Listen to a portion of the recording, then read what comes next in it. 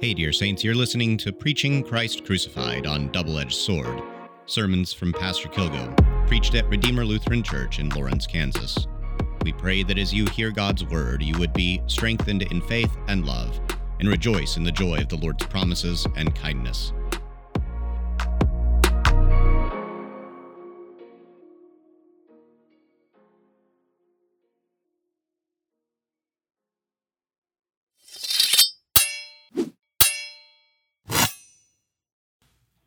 In the name of Jesus, amen. Dear saints, mountains are one of the most majestic parts of our Lord's creation. They are at the same time imposing and serene and frightening.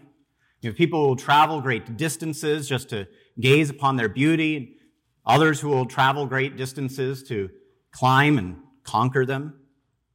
Like little children, when we see them, we cannot help ourselves but to climb up to the tops and see the beautiful nature of creation into which we've been set.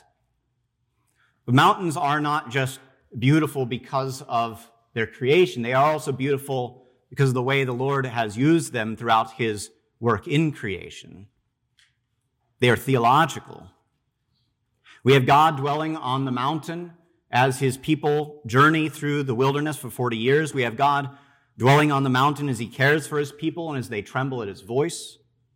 We have the Lord coming to Elijah on the mountain in order to send him out forth in faith and boldness. We have the promise of the resurrection, which contains in it the picture of the city of Jerusalem set on a hill or a mountain. Mount Zion is the picture of the resurrection itself, and we have our redemption secured upon a mountain. And today we get one of the most famous mountains in the scriptures, and that is of Mount Moriah, where Abraham journeys with his only son Isaac, trusting in the Lord's promise. Now, a little note on mountains before we get too much into it, and that is Hebrew and Greek don't have a word differentiating mountain and hill and other elevated things. It's all just one word for an elevated piece of ground.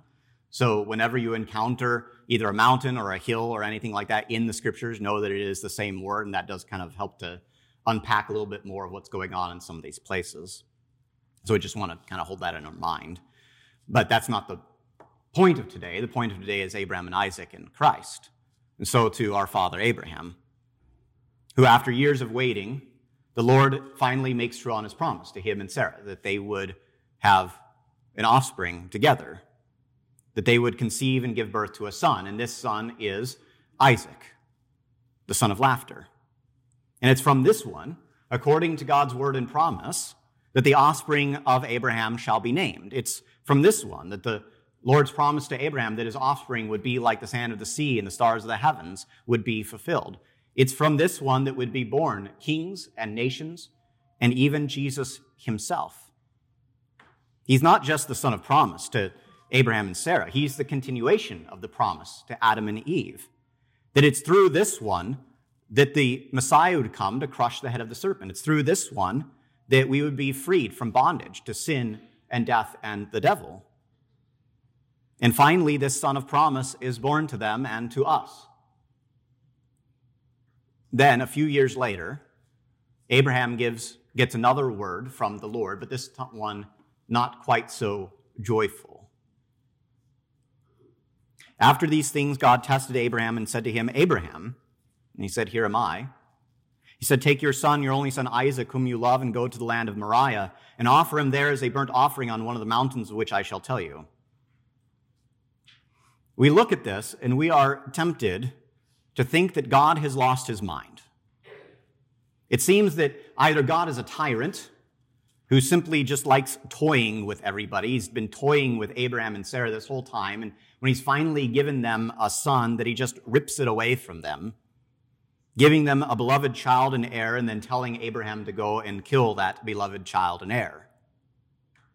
Or it seems like perhaps God is suffering from dementia.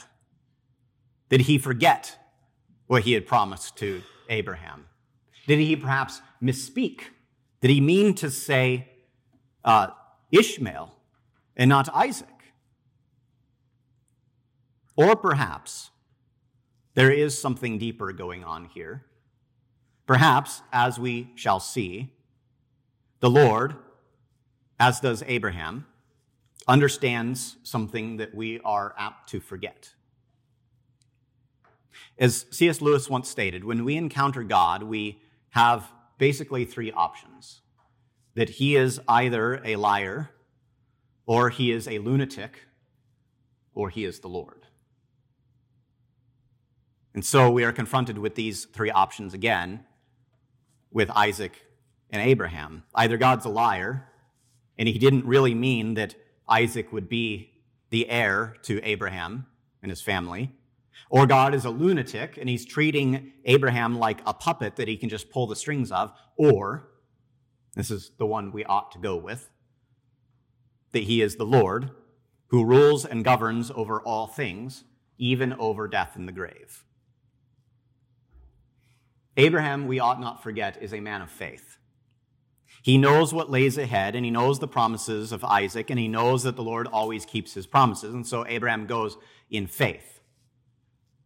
And though the thought of killing his only beloved son, whom he loves, certainly pains him, as it would any father, he goes knowing that because the Lord has made these promises concerning Isaac, because the Lord is the God of the living and not of the dead, that even if he should take the knife to Isaac and offer him on the altar of the Lord, that the Lord would make sure that his promises and his words are kept, even if that means raising Isaac from the dead.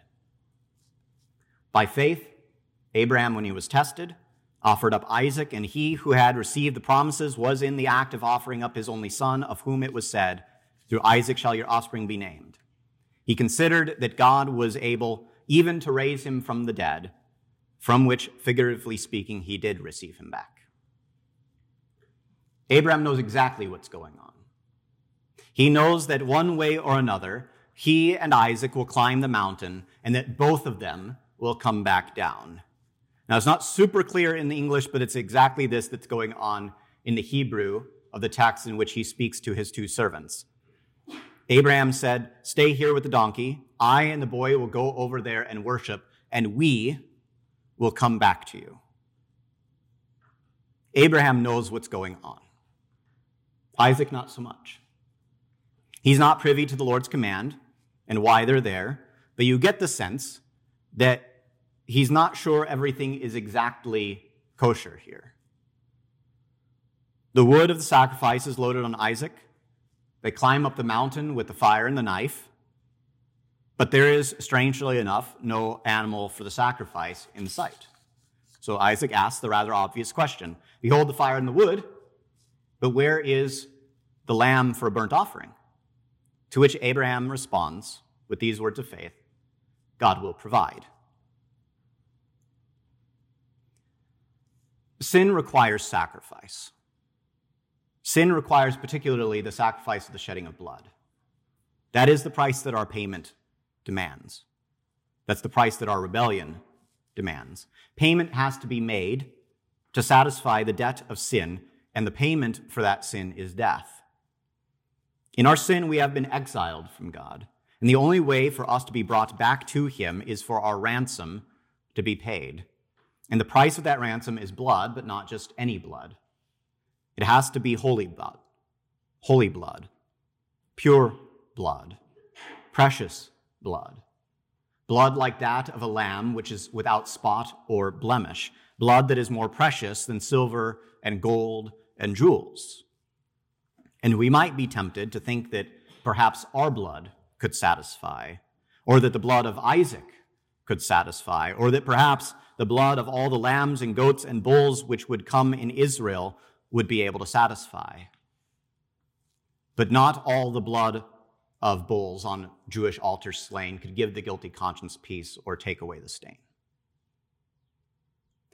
So Abraham and Isaac reached the peak. And Abraham binds the wood, makes an altar, and he takes his only son, the one whom he loves, and he binds him, and he places him on the wood, and he raises the knife, and as the hand is coming down, we hear the voice of the angel of the Lord, the pre-incarnate Christ, "Abraham." And the sacrifice is stopped, because Isaac is not the one who must be sacrificed. His death and blood will not be enough. And the Lord, as he has promised, and as Abraham confesses, the Lord provides. There in the thicket, caught by its horns, is a ram, and it is to be a sacrifice. On the mount of the Lord it will be provided. But this is just a foreshadowing still of the true sacrifice that must take place. Blood still must be shed for our atonement. Our consciences must be set at peace, knowing that we are forgiven and set into the home of our Heavenly Father.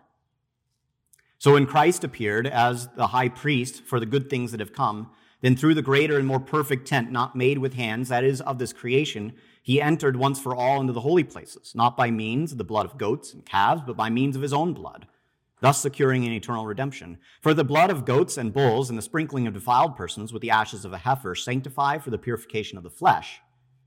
How much more will the blood of Christ, who through the eternal Spirit offered himself without blemish to God, purify our conscience from dead works to serve the living God? Therefore he is the mediator of a new covenant, so that those who are called may receive the promised eternal inheritance, since death has occurred that redeems them from the transgressions committed under the first covenant. Not all the blood of beasts on Jewish altars slain could give the guilty conscience peace or take away our stain. But Christ, the heavenly Lamb, takes all our sin away, a sacrifice of nobler name and richer blood than they. When Abraham confesses that God will provide, it is a confession of faith, but it is also a prophecy. The literal translation here reads this: God will provide himself as a lamb for the burnt offering, my son. And this provision is Christ. As the Lord has reminded us, that God gave his only Son, that whoever would believe in him should not perish but have eternal life. This beloved Son, like Isaac, will be bound to be sacrificed, and he too is bound to the wood that he would die. But unlike Isaac, he goes all the way into that death. Unlike Isaac, he will shed his blood for the atonement and the forgiveness and the reconciling and the redemption of all of humanity. Sin, our sin, has separated us and exiled us from God, and the payment required to bring us back from that exile is blood. And on the mount of the Lord provides the payment provided by himself, not on the Mount of Moriah, but on the Mount of Calvary. Here on that mountain, the Lord sacrifices not a ram, but himself. He, the Lamb of God, takes away the sins of the world through his own blood. Jesus is given to you that by faith, we would look upon this lamb and know that we no longer have this fearful expectation of judgment, but instead we have the promise of eternal life in him. For God has provided his own beloved Son, his only Son, so that your debt would be paid, so that your death would be died, so that your bondage would be broken, so that your life would be restored, and so that your home would be with his Father, who is now your Father. We who have been exiled from the presence of God by our sins have been returned to his presence and have been given, like Abraham, the wonderful promises of God, of forgiveness and of life and of salvation. And we who keep these words of Jesus then also have what they promise. Whoever keeps my word will never see death. You, dear saints, covered in the blood of the Lamb and given his life-giving words, are promised that because he has died, you will not. That because he has already tasted death for you, you are now immortal. Because on the accursed tree, your sins hang there with him, and they are killed. And you have, therefore, eternity of God in their place. In Jesus' name, amen. The peace of God, which surpasses all understanding, guards your hearts and your minds through Jesus Christ our Lord. Amen.